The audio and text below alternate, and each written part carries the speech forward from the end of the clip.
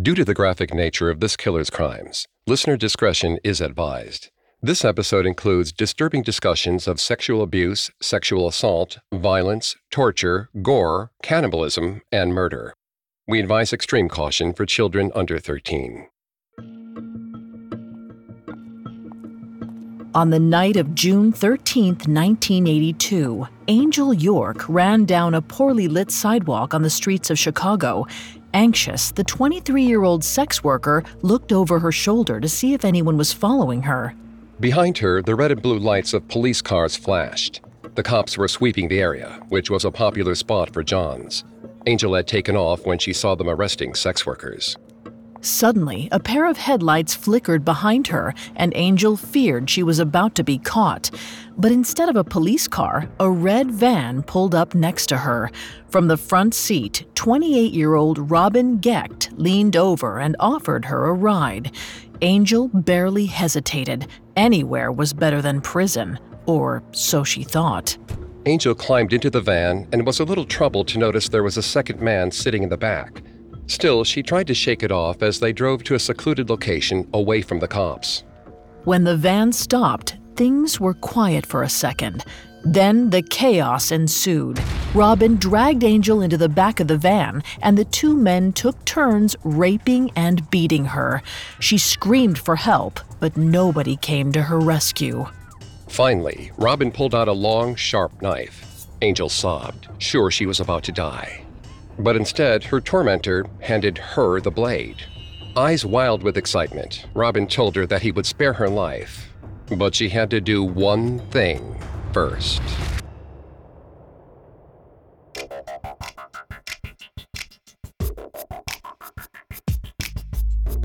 Hi, I'm Greg Polson. This is Serial Killers, a Spotify original from Parcast. Every episode, we dive into the minds and madness of serial killers. Today, we'll take a look at the Chicago Rippers, a small satanic cult infamous for the brutality of their crimes. I'm here with my co-host, Vanessa Richardson. Hi, everyone. You can find episodes of Serial Killers and all other Spotify originals from Parcast for free on Spotify. In today's episode, we'll dive into the life of Robin Gecht and learn how he convinced 3 young men to help him act out his most sadistic fantasies. Next time, we'll follow the Rippers as the bloodshed continues and police finally start to close in. We've got all that and more coming up. Stay with us. This episode is brought to you by BetterHelp. Bottling everything up is never a good idea. It can have some terrible consequences. I mean, think about the subject matter we cover on our show. I wonder how much easier it would be if we normalized talking about negative feelings instead of lashing out when it all builds up. I recently had a session where I faced some things going on in my life I hadn't spoken to anyone about. And when I talked about it with my therapist, I realized how heavy it actually was. And I was able to see it in a different light, and it didn't feel as heavy anymore. When you need to talk, but you want a safe space for that conversation, I highly recommend BetterHelp. Even if you haven't experienced major trauma in your life, therapy is excellent for day-to-day positive coping skills and learning how to set boundaries. So if you want to give therapy a try, check out BetterHelp. It's entirely online, convenient, and flexible. It's also easy to get started. Just fill out a brief questionnaire to get matched with a licensed therapist. Get it off your chest with BetterHelp. Visit betterhelp.com/serialkillers today to get 10% off your first month. That's BetterHelp, HELP.com/serialkillers. Hear that? It's the sound of someone whacking the ground with a rake. Specifically, they're beating around the bush, which we've done enough of in this ad too, so let's get right to it. The new Moneymaker scratch-off from the Ohio Lottery doesn't beat around the bush. Moneymaker. Play the game and you could win money, up to $2 million. With more than $88 million in prizes, ranging from $50 to $500, Moneymaker cuts right to the cash. Lottery players are subject to Ohio laws and commission regulations. Play responsibly.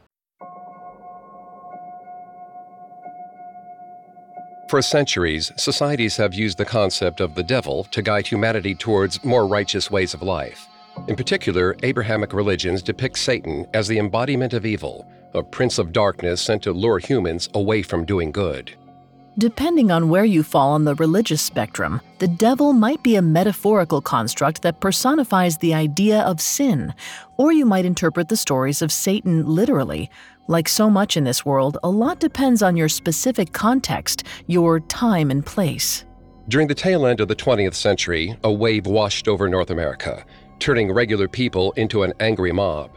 It seemed like everyone was afraid that Satan was taking over the world, and that he was being worshipped through horrific ritual abuse. Why did people think that? Well, partly because of stories like this one. There's not a lot of information about Robin Geck's childhood available, but we know he was born in November of 1953 in Illinois. When he was young, Robin moved out of his parents' home and went to live with his grandparents after he allegedly molested his sister. A 1982 Chicago Tribune article also reported that Geck may have been possibly abused. Nonetheless, this change in Robin's guardianship didn't seem to make a positive impact on his outlook. He didn't care about school, and it's possible he didn't have many friends. Robin's grandparents had no idea the darkness that was brewing inside him. As soon as he stepped into the house, he acted like everything was fine, and he quickly discovered just how good he was at manipulating his family. To Robin, figuring out exactly what his grandparents wanted to hear was like a game. It wasn't hard for him to play the part of the dutiful grandson. Vanessa's going to take over on the psychology here and throughout the episode. Please note, Vanessa is not a licensed psychologist or psychiatrist, but we have done a lot of research for this show. Thanks, Greg. Robin's charm and manipulation habits could suggest that he had high emotional intelligence. A 2011 study published in Psychological Science found that, contrary to popular belief, certain individuals with above-average emotional intelligence desire to manipulate others for personal gain. As a result, some with high emotional intelligence can use other people's emotions to their own benefit. Robin wanted his grandparents out of his business, so he calmed their concerns by acting like the perfect grandson. The reality, however, was much darker. At some point in his adolescence, Robin became very interested in Satanism. He first came across satanic literature just before the Satanic Panic took hold across North America. For those not familiar with the period, it was a time when occult-related media, like the movie The Exorcist, gained popularity, giving rise to fears of widespread satanic ritual abuse. It was normal for teenagers to enjoy these films, listen to heavy metal bands, and dress in dark clothes and makeup. But generally, people were more intrigued by the aesthetics of Satanism than by any genuine beliefs. Robin Geck, on the other hand, was attracted to the themes of domination and violence that he found in satanic materials. He spent hours poring over literature about the devil's dark powers, brutal sacrificial rituals, and the intoxicating concept of having ultimate control over others. He also read about ancient torture practices, human mutilation, and other deeply violent topics.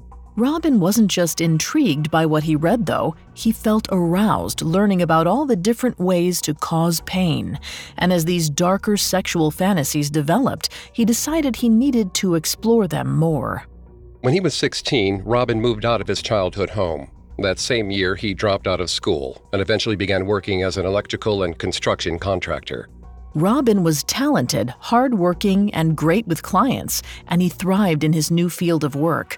From the outside looking in, it seemed like he was getting his life together. In the 1970s, he started working for a company called PDM Contractors, which was owned and operated by John Wayne Gacy. Those who knew Gacy described him as friendly and personable. In fact, outside of his construction business, he sometimes performed as a volunteer clown. But behind his sociable demeanor, he was a monster. Throughout the 1970s, John Wayne Gacy raped, tortured, and murdered over 30 young men. Robin likely had no idea what his boss was doing in secret, but it's certainly an odd coincidence that these two serial killers came in such close proximity, and that they followed similar paths. Like Gacy, Robin buckled down and built an all-American life for himself. He not only shored up his finances working at PDM Contractors, he also started a family. In the early 70s, Robin met a waitress named Rosemary. She was a few years younger and Catholic. Given Robin's darker instincts and love of Satanism, it might seem strange that he was attracted to someone like her. But something about her sparked his interest, so he pretended to be the wholesome Catholic man of her dreams. Robin knew exactly how to push the buttons of those around him, from picking at insecurities to stroking egos. He likely enjoyed toying with people's emotions because it allowed him to exert a measure of control over them. Rosemary just happened to be the perfect victim for his particular brand of charm. Within a few months of dating, Robin had proposed, and he and Rosemary married in a civil ceremony at Chicago City Hall. She never suspected that her new husband prayed to a different entity. Over the next few years, Robin lived a double life. Around this time, he started his own construction company to support his wife, with whom he had 3 kids. To everyone in his inner circle, he seemed like a normal, charismatic, even respectable young father. But hiding beneath the surface was a deeply disturbed man. In his attic, he painted red and black crosses, set up a shrine to Satan, and engaged in devil-worshipping rituals. As hard as Robin tried to hide this side of himself from everyone in his life, some slivers of darkness still slipped through the cracks. For a while, Rosemary didn't notice anything unusual about her husband, but after a while, some odd habits emerged.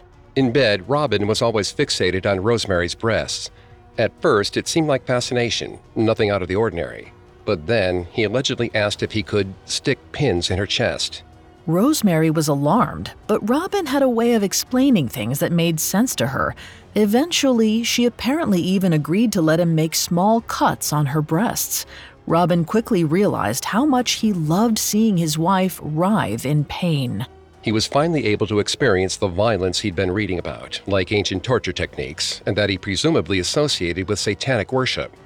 And it was so much better in real life. It wasn't long before his desires got more vicious and bloodthirsty, but he knew he couldn't keep experimenting with his wife. He didn't want her to see his true nature. So in the mid-1970s, Robin started dating a slew of teenage girls to keep up with his evolving sexual needs. Rosemary worked nights, so it wasn't hard to sneak them into the house without her noticing.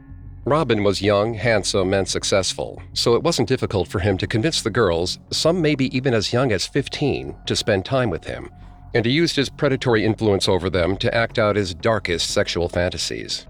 He worked slowly, sweet-talking the girls from one lewd act to the next. He started off acting the part of the charming, gentle boyfriend. When the girls were comfortable, he would pinch or bite them harder and even asked if he could stab them using pins or a blade. It's possible that he even tried to lacerate their nipples. It's unclear how hard Robin tried to conceal his affairs, but it seems he didn't do a very good job. Rosemary was apparently aware of her husband's infidelity and even complained to her friends about him. But for some reason, she tolerated it. It's possible this was due to her Catholic upbringing, which might have meant divorce wasn't an option she considered. It's also possible that Rosemary believed Robin's cheating was just a phase and that he'd grow out of it eventually. And in some ways, she was right. By 1978, 25-year-old Robin was getting bored of sticking pins in the teenage girls he manipulated into bed. He wanted to inflict more violence, more pain. He just wasn't sure how to go about it. But late that December, his ex-boss gave him the inspiration he needed. On December 21st, police found the first of Gacy's victims buried around his house.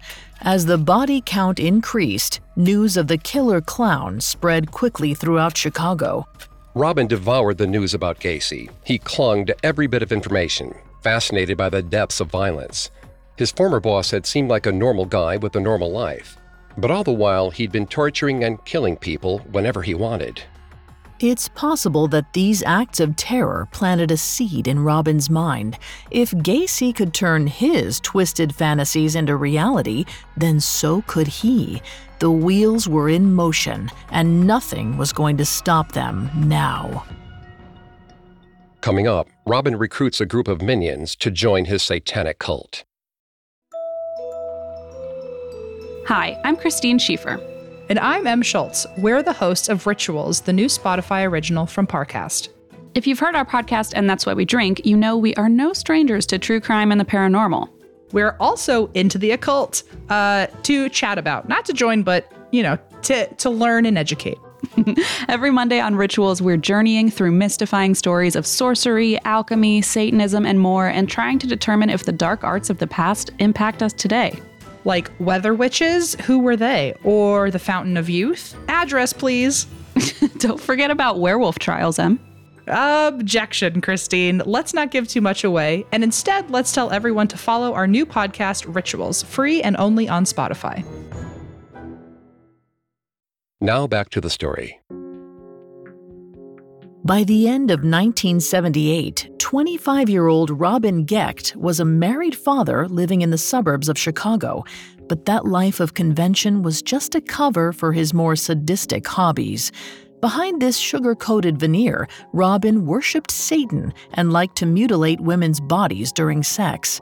But after a while, he wasn't content to pursue those twisted desires alone, and he used his own construction company to help him find moldable minds. At a donut shop in 1980, Robin first met Ed Spreitzer, a 19-year-old with a criminal record.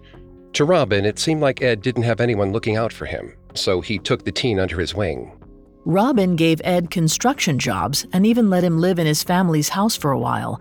More importantly, it seemed he provided Ed with emotional support. It's possible the teen had never had someone believe in him before, especially not someone as charismatic and respectable as Robin. Before long, Ed worshipped the ground Robin walked on. And Ed wasn't the only lost soul that Robin managed to trap in his fold. Andrew Kokoralis was a 17-year-old with no drive to succeed. Robin took Andrew in and let him stay at his house as well. Andrew also introduced Robin to his brother, Thomas. Even though Tommy was the elder of the two, he tended to follow his younger brother. And although Tommy never lived with Robin, he quickly fell under the same spell that his brother and Ed had. The way they saw it, Robin was their path to a bright future. In reality, Robin was using the teenagers as tools. He put them to work, helping him with freelance electrical and construction jobs. However, when he saw how eager the boys were to please him, the wheels in his head started to turn. He wondered what else he could get them to do. At some point during this period, Robin revealed his biggest secret to Ed, Andrew, and Tommy. He took them up to his attic, a room he'd forbidden his wife and children from entering. But now, he'd decided it was time to let someone in. The three young men stared in awe at the painted crosses, makeshift shrine, and satanic texts. They'd never seen anything like it. As they took in the horrifying sight, Robin explained that he was a Satanist, and he told them they could all benefit from the devil's powers if they worked together. It's unclear how Ed, Andrew, and Tommy felt about Robin's revelation at first.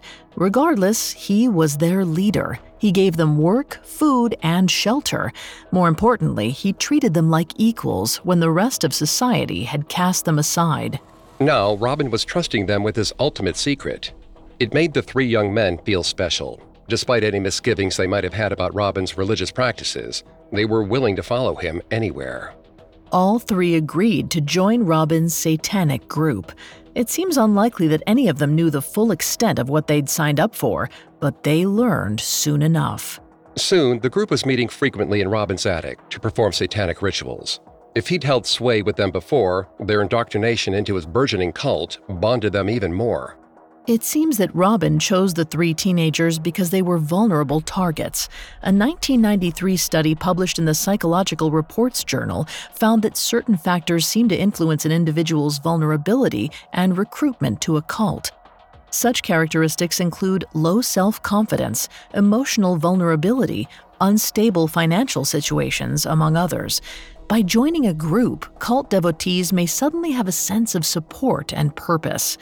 Panelists at the 2002 American Psychological Association annual convention likened the power cult leaders have over their followers to mind control. According to experts and former cult members, cults recruit and maintain followers through psychological techniques. But they're not using science fiction tactics like microchips. Instead, they rely on emotional manipulation, which is something Robin had excelled at for years. With Ed, Andrew, and Tommy, he likely felt like he could take his controlling games to the extreme. By May of 1981, 27-year-old Robin felt he'd spent enough time building the boys up. Now he was ready to put them to work, bringing his perverted fantasies to life. Maybe he really did want to conjure the devil. It's unclear how he convinced his crew to help him.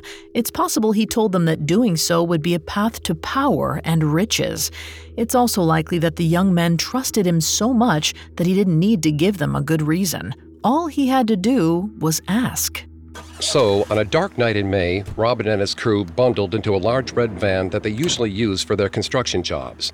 They set up a partition between the front seat and the empty space in the back, so nobody could see inside. Robin got behind the wheel, and the men went hunting. After a while of cruising the streets of Chicago, Robin saw 26-year-old Linda Sutton walking down the road. A mother of two, Linda was walking near Wrigley Field when Robin zeroed in on her. It happened in a matter of seconds. The van pulled to a stop alongside Linda, and Robin jumped out of the van. He grabbed the startled woman and dragged her into the back of the vehicle. To keep her from struggling, they cuffed her hands behind her back. She was helpless. There are different versions of what happened next, and it's unclear exactly where the crew took Linda after that. They either kept her in the back of their vehicle or brought her into an isolated location, like one of the motel rooms they used for satanic rituals. Once they had her alone, Robin took control. He oversaw and directed the crew as they took turns sexually assaulting Linda. Robin had read and fantasized about violent torture for years. Now he was orchestrating that pain himself, and it was better than he could have ever imagined. As the sexual assault continued, Robin started cutting and stabbing Linda, making sure not to go too far. He wanted her alive to feel the pain. Not only did Robin drive a knife repeatedly into her chest, but he also sliced off her breasts completely with a piano wire. He then ordered the crew to perform perverse sexual acts. The details of what Linda endured are too horrific to recount, but suffice it to say that she faced more than anyone should ever experience. After a while of abuse, sexual assault, and torture, Robin decided she'd had enough. He and his crew drove to Villa Park, a suburb west of Chicago, and left Linda in a field. Eventually, the 26-year-old succumbed to her wounds. But they weren't quite finished. Robin had more plans for his young acolytes. They brought Linda's lacerated breasts back to Robin's attic. There, he read satanic verses out loud. As he did so, the group stood around the pieces of flesh and performed sexual and cannibalistic acts. Less than a week later, on June 1st, 1981, a manager at a motel in Villa Park smelled something horrible coming from the field behind the building. Thinking an animal had died, he wandered into the tall grass to look around. But instead of a raccoon or deer, he stumbled upon Linda Sutton's mutilated body. Horrified, the manager called the police, who arrived shortly after. Detectives walked into the field to inspect the body. They were used to seeing dead bodies, but this was an especially difficult sight to see. Linda was only wearing socks, a shirt, and bloodied underwear, which was pulled down to mid-thigh. The detectives also found a bundle of cash shoved in her socks. That small detail suggested that whoever killed her was not interested in money. Linda's body was so severely mutilated that it took police several weeks to even identify her. The open wounds had made her body decompose much faster than usual, so investigators believed she'd been there for weeks. But the forensic examiner found that she really died a few days earlier. As disturbing as the crime was, there was little left behind to help investigators chase down the culprit. It wasn't long before they hit a dead end. And as authorities hit a wall, Robin was only picking up speed. The 27-year-old may have convinced the others that they had to take more lives if they wanted to conjure the devil. So that's just what they did. Coming up, the Ripper crew gathers steam, leaving a trail of bodies in their wake. Now back to the story. During the summer of 1981, Robin Gecht and his accomplices abducted and violently murdered 2 additional women. But it wasn't enough. The exact number of the group's victims is difficult to pin down, but it seems that over the next year, the crew killed approximately 4 more women. Several bodies were found with similar mutilations as Linda's. However, police didn't have enough information to definitively connect the murders, so officials treated them as separate cases. While police puzzled over the string of slayings, Robin carried on with his public life as though nothing was out of the ordinary. He operated his construction company, played with his kids, and went to church with Rosemary every Sunday. He hid his evil second life remarkably well, perhaps thanks in part to his psychopathic tendencies. Speaking in 2021, psychologist Dr. Ramani Durvasula explains that psychopaths can easily switch back and forth between destructive acts and normal life. It's called compartmentalization. These people have no problem separating their deviant feelings and activities from their seemingly normal life. Again, Robin was never diagnosed with any disorders, but he was able to rape, torture, and mutilate women, then turn those desires off at a moment's notice, seemingly right in time for Sunday Mass. But no amount of church could shake Robin's thirst for blood. On May 15, 1982, he decided it was time to strike again. But this time, instead of waiting for the cover of night, he ordered Ed, Andrew, and Tommy into the van in the early morning. He was eager to hunt in the daylight. Like usual, the crew drove around town until Robin saw someone he liked. It's unclear what he looked for in his victims, but it probably made him feel powerful, the process of choosing who would live and who would suffer through his nightmare. In the quiet suburb of Elmhurst, Robin spotted 21-year-old Lorraine Borowski, a real estate agent who was walking to work. The van slowed as it passed her, and the driver leaned over to ask if Lorraine needed a ride. Before she could respond, the back doors of the van flung open and the crew swarmed her. When they grabbed Lorraine and tried to drag her into the car, she fought back. In the chaos, she dropped her keys and bag on the sidewalk. The struggle was so intense, even her shoes went flying off. But the crew overpowered Lorraine. After getting her inside, they drove her to one of their regular motel rooms. When they were finally alone, Robin and his crew tortured Lorraine the same way they had Linda. After that, the crew stabbed her multiple times, watching as she bled out. It seems that Robin didn't much care whether or not Lorraine died in front of him. As long as he saw her suffer while she was alive, that was enough for him. When they were done with her, the four men brought Lorraine's body back to the van and drove her to a cemetery. There, they rolled her out of the car. Then they brought her breast to the privacy of one of their shrines, where they completed their sexual and cannibalistic rituals. When Lorraine didn't show up for work, her friends and family started searching for her immediately. But all they found was her purse and a pair of shoes. As Lorraine's loved ones searched for answers, Robin reflected on his group's latest outing, likely relishing the memory of watching everything unfold. We explained earlier how Robin likely used psychological manipulation tactics to control the rest of his crew, but it's important to understand why he needed them. Robin had all the resources he needed to commit these crimes on his own, from the motivation to the tools. Still, he relied on the involvement of the others. According to criminologist Edward W. Hickey, for some killers, having other people involved in committing the crimes maximizes their pleasure. It's possible that Robin took more pleasure watching Ed, Andrew, and Tommy do his violent bidding than torturing the victims himself. He needed them to derive more pleasure from the murders, and it seems he craved that pleasure more and more.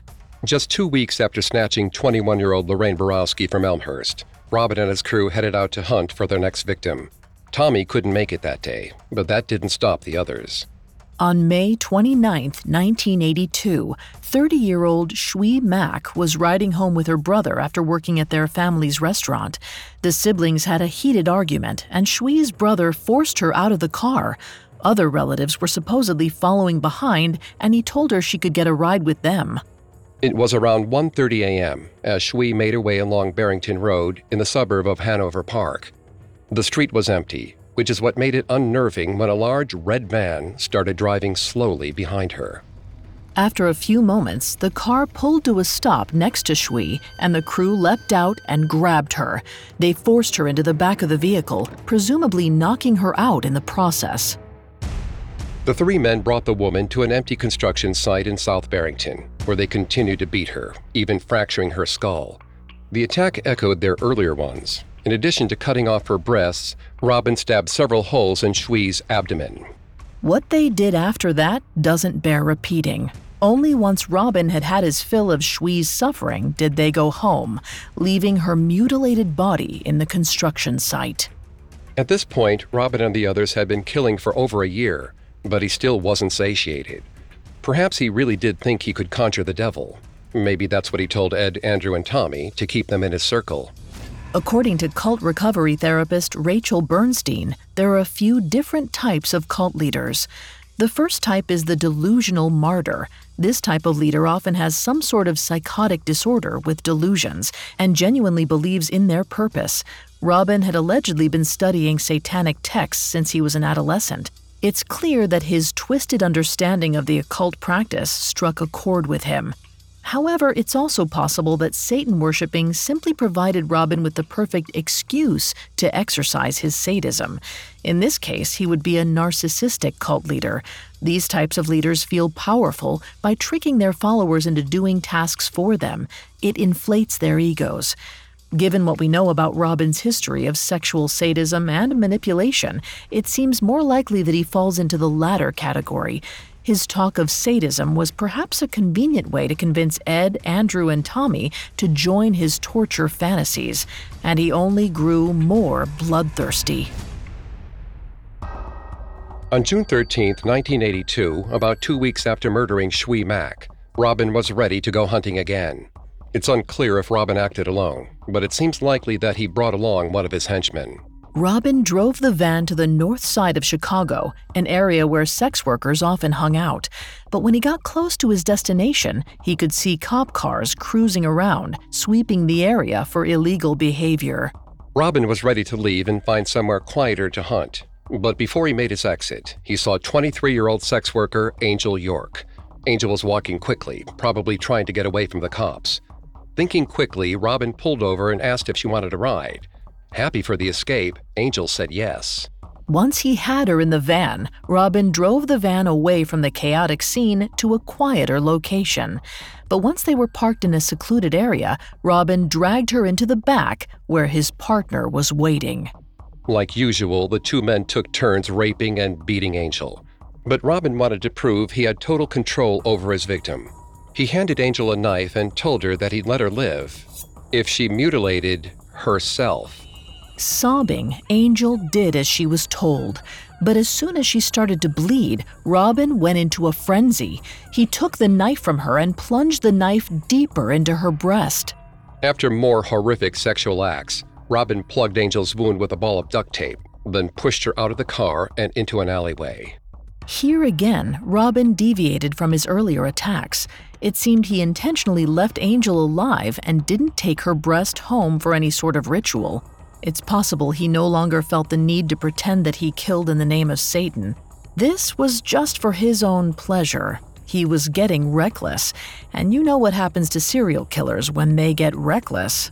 Only a few minutes after Robin drove away, a passerby spotted Angel on the ground and rushed to her side.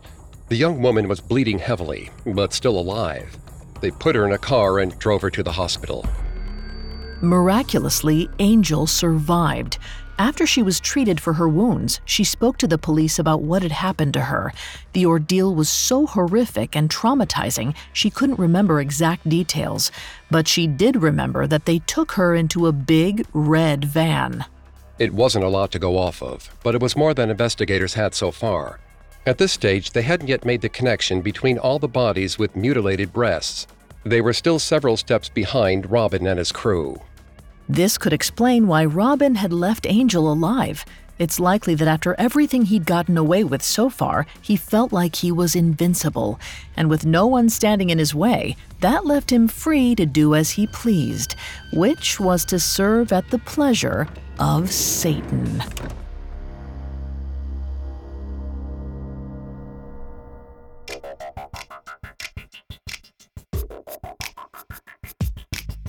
Thanks again for tuning into Serial Killers. We'll be back soon with part 2 of the Chicago Rippers, where Robin's killing mania reaches new heights. You can find all episodes of Serial Killers and all other Spotify originals from Parcast for free on Spotify.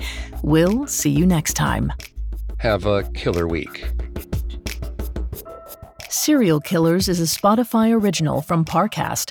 Executive producers include Max and Ron Cutler. Sound design by Carrie Murphy, with production assistance by Ron Shapiro, Trent Williamson, Carly Madden, and Bruce Kitovich. This episode of Serial Killers was written by Kit Fitzgerald, with writing assistance by Sarah Hussein, Abigail Cannon, and Joel Callan. Fact-checking by Adriana Romero, and research by Brian Petrus and Chelsea Wood. Serial Killers stars Greg Polcyn and Vanessa Richardson.